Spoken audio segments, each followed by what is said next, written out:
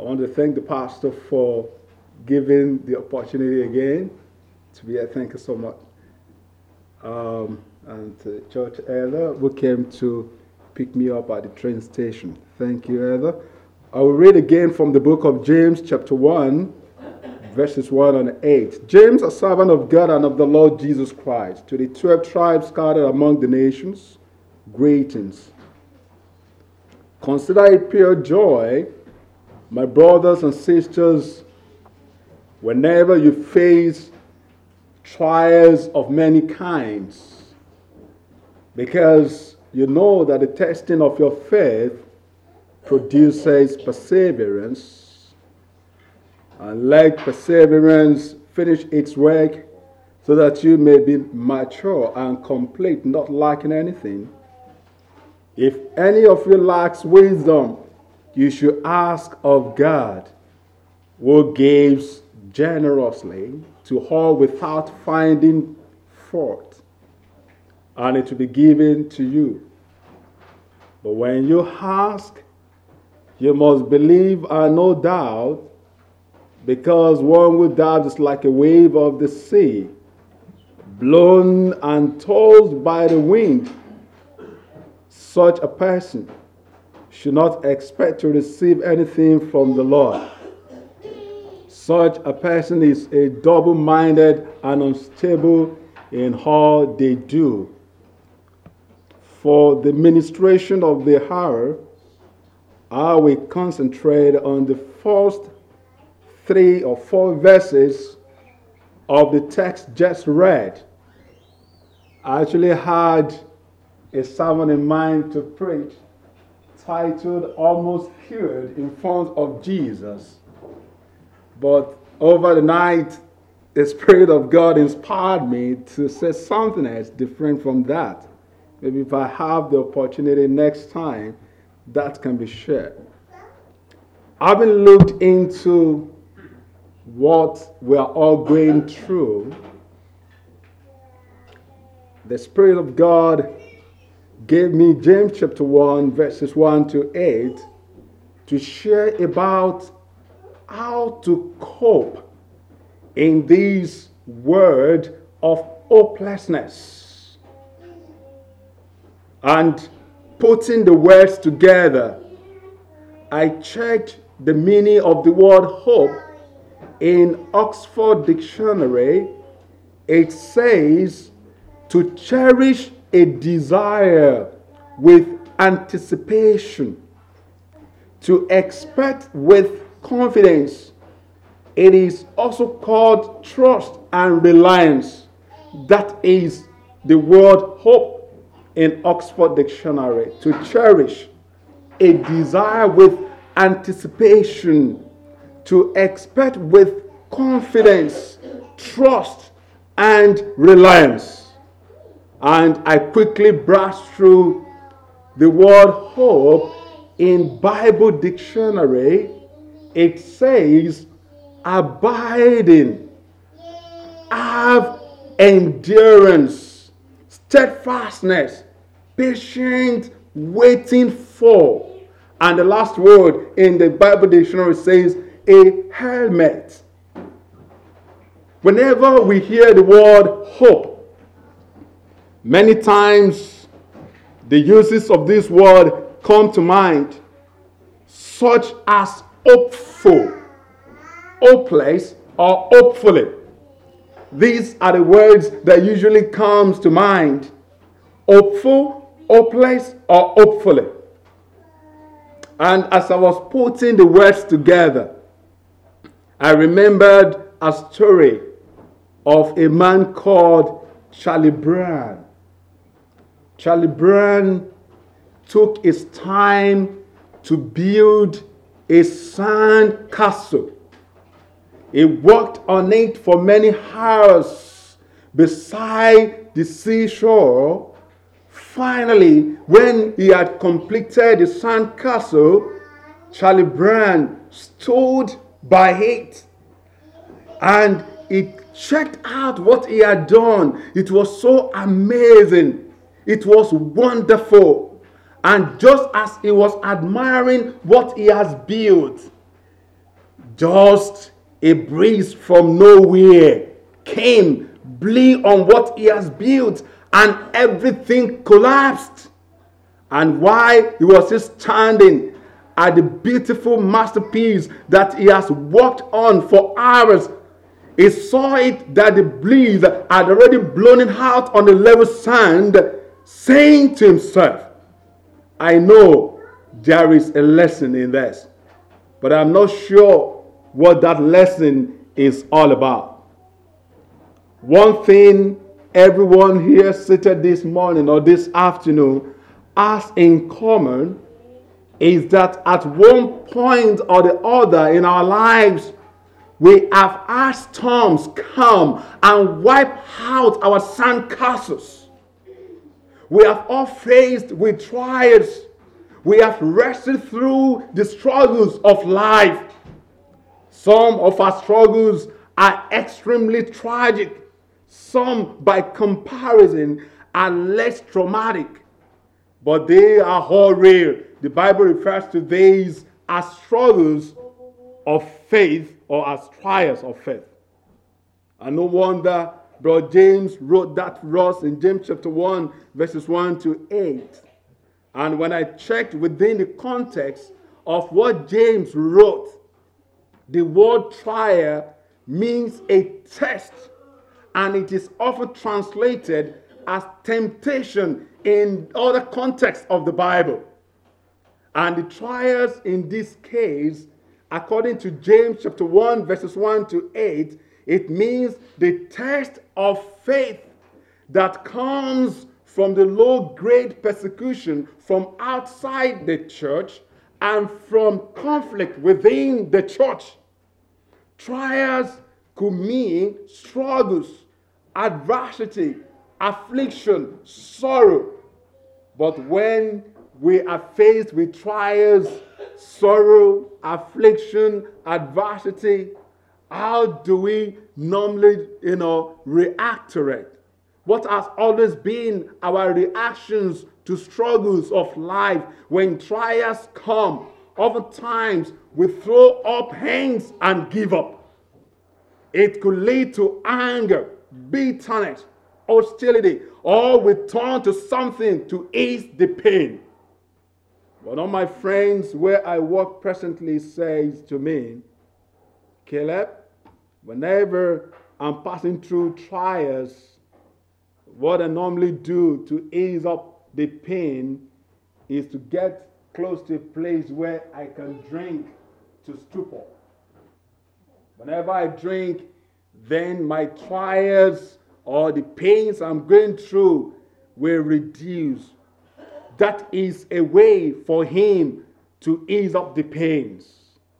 But I want us to know, God's people, this afternoon, that how should we view the struggles of life from James chapter 1 down to verse 2?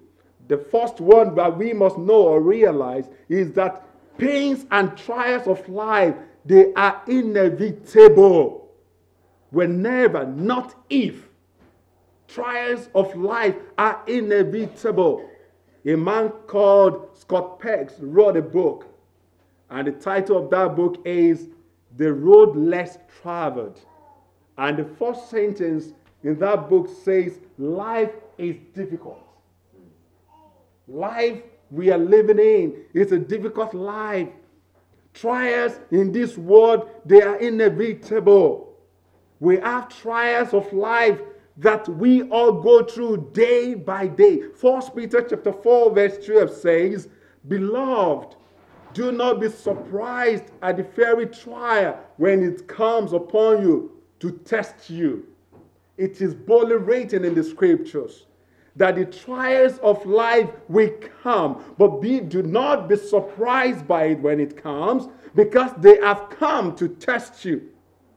Do not say it as something strange when they are happening. Trials of life are inevitable. That's number one. Number two, trials of life are unpredictable. Literally, we fall into it unexpectedly.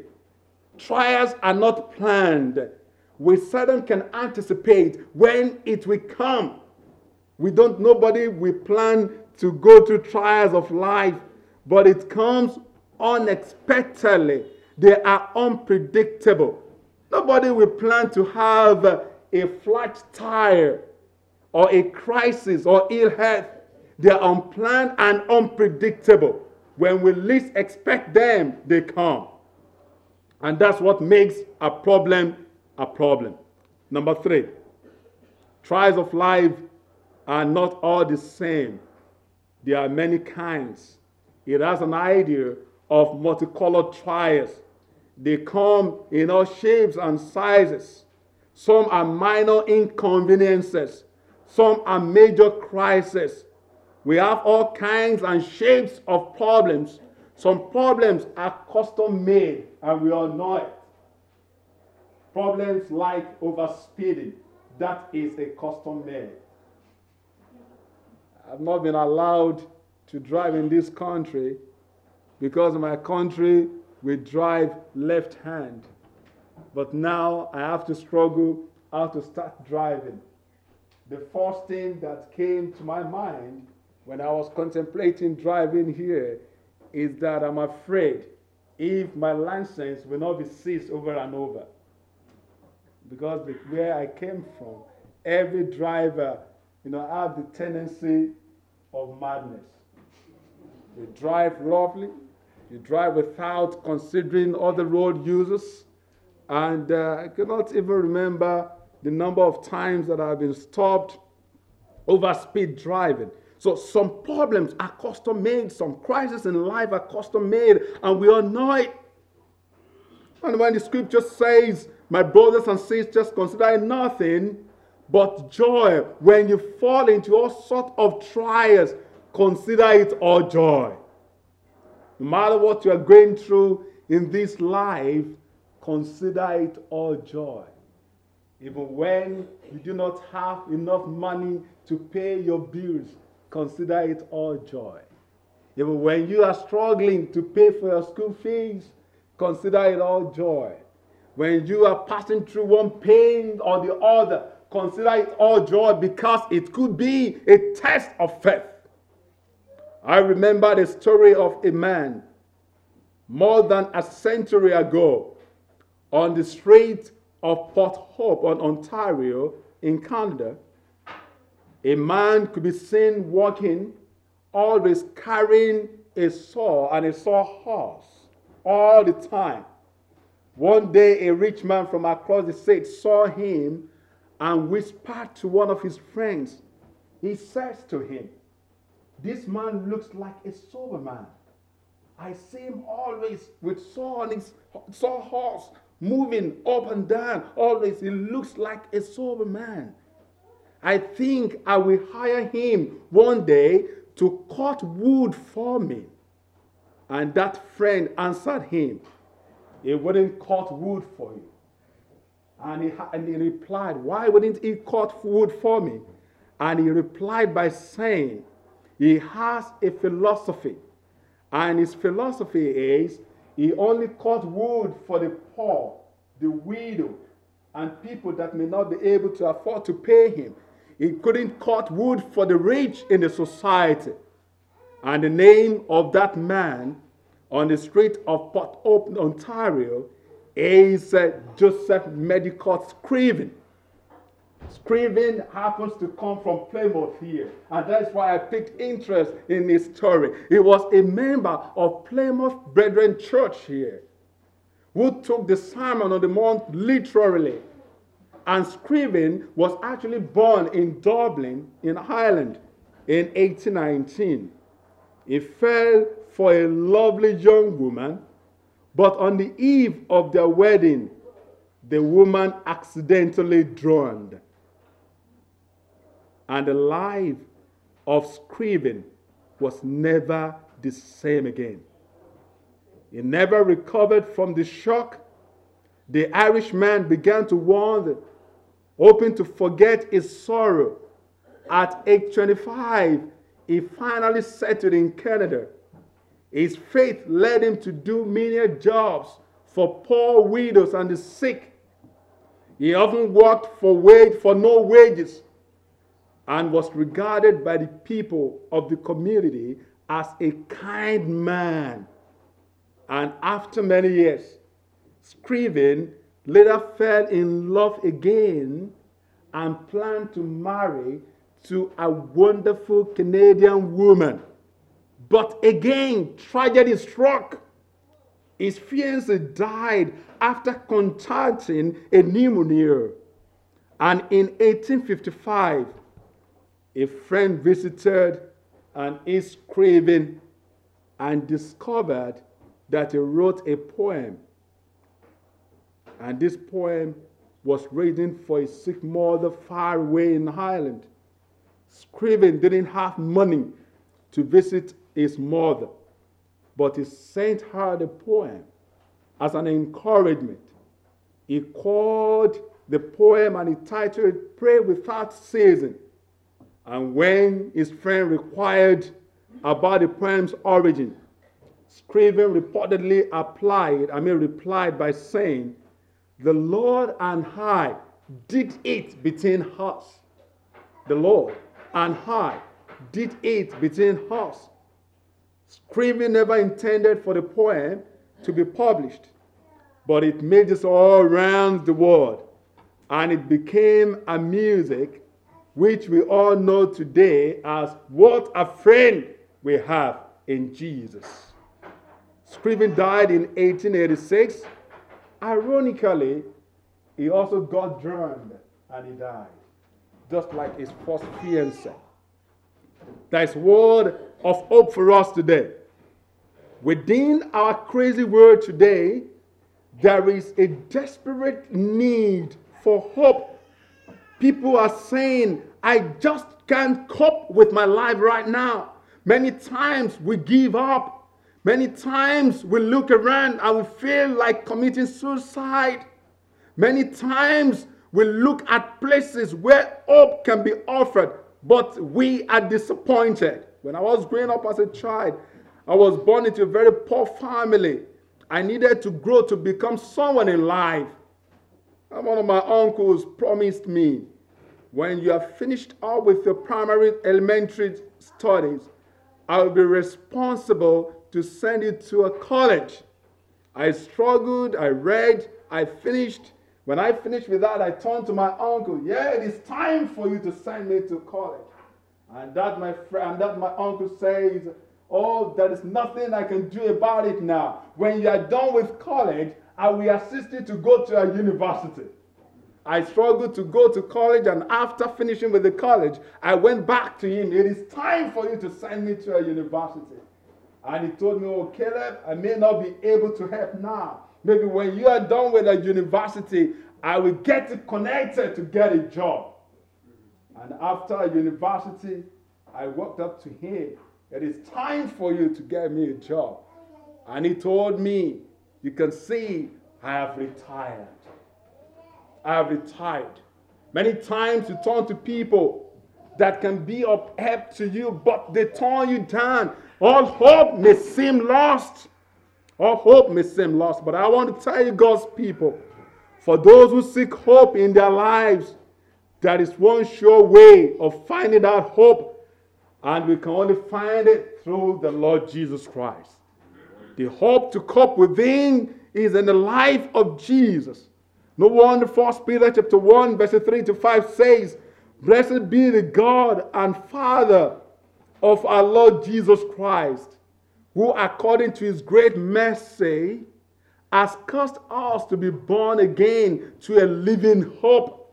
According to through Jesus Christ, we have been given not just a hope, but a living hope through the resurrection of Jesus Christ from the dead, to obtain an inheritance which is imperishable and undefiled, and that will not fade away, reserved in heaven for you, who are protected by the power of God through faith for our salvation, ready to be revealed in the last day. The resurrection of the Lord Jesus Christ is the foundation of our hope. His death and resurrection was a confirmation of what Jesus declared as truth in his gospel message. God's people, it was also a promise that all that are united to him will be raised up in glory. Paul knew Jesus as a sure foundation. Paul knew Jesus as the only way to salvation and hope. He knew him in Ephesians chapter 6, verse 10 to 11 and verses 14 to 16. It says, finally, be strong in the Lord and in the strength in his might. Put on the full armor of God so that you will be able to stand firm against the schemes of the devil. Stand firm, therefore, having girded your loins with truth, and having put up on the breastplate of righteousness, and having shod your feet with the preparation of the gospel of peace. And in addition to all, taking up the shield of faith, with which you'll be able to extinguish all the flaming arrows of the evil one, and take the helmet of salvation and the sword of the Spirit, which is the word of God. I quickly checked through the context in the Greek Bible when Paul says helmet of salvation in verse 17. What does it mean in Greek? In the original Greek, it says helmet is hope. So from that verse, I can supply the word hope of salvation instead of the helmet of salvation. I could say, and the hope of salvation. And this hope is part of a Christian's armor. It is part of what we should put on if we really want to see God again. If we really want to have peace, if we really want to have the future, if we really want to have happiness and joy, we must have this helmet of salvation, which is hope of salvation. Paul brings forth in his letter to Thessalonica, in 1 Thessalonians chapter 5, verse 8, but since we belong to the day, let us be sober, putting on faith and love as breastplates, and the hope of salvation as a helmet. Hope of salvation as a covering helmet. Hope of salvation as a sure way to happiness and joy in this world that is sick with sin and unhappiness. You see, there are many uses for the word hope in our world today, and many offer empty promises. But as we scan the use of the word hope found in the scripture, we soon realize that our situation in life are very far from hopeless if we have the helmet of salvation, which is hope of salvation. In fact, if we surrender our struggles and trials to the Lord, peace will come and it will restore our hope. There is indeed hope to cope from him. We literally need to set up our camp within the hope given by Jesus. Jesus is our only hope. Jesus is really only hope that we have. And the greatest of all hope that is written or found in the Bible. Revelation chapter 21, verse 3 to 5, as I conclude. And I heard a loud voice from the throne saying, look, God's dwelling place is now among the people, and he will dwell with them. They will be his people, and God himself will be with them, and he will be their God. And in verse 4 it says, he will wipe every tear from their eyes. There will be no more death, or mourning, or crying, or pain, for the old order of things has passed away. He who was sitting on the throne said, I am making everything new, everything absolutely new. Then he said, write this down, for these words are trustworthy and true. The word of God is trustworthy and true, and this is the word of hope that we have in this hopeless world. This is the only word that can make us to cope in this world that is sinking and dying. This is the only word that can stand as helmet of salvation for us when we place our hope in him. And I want to say, God's people, as I conclude, that we sometimes struggle with things in our lives that seems to steal our hope. There are challenges in my life that appear stealing the hope that I should have in the Lord. But I have to believe in the Word of God. Sometimes future may look so dark here. Sometimes you may find it hard to see through what will happen to you tomorrow. Sometimes devil will put a lot of things around you that may appear stealing our hope from us. But yet we know that Jesus, you are worthy. You are in authority over our life. And He's ready to meet us. He's ready to help us. When we come to Him under His covering of hope, when we place the total trust in Him, and we believe that He can save us, when we place our total trust in Him as the Lord that can give future and hope, when we place our total trust in Him and thank Him, He is always ready to receive, to accept, and to save us. May this be our experience in Jesus' name. Amen.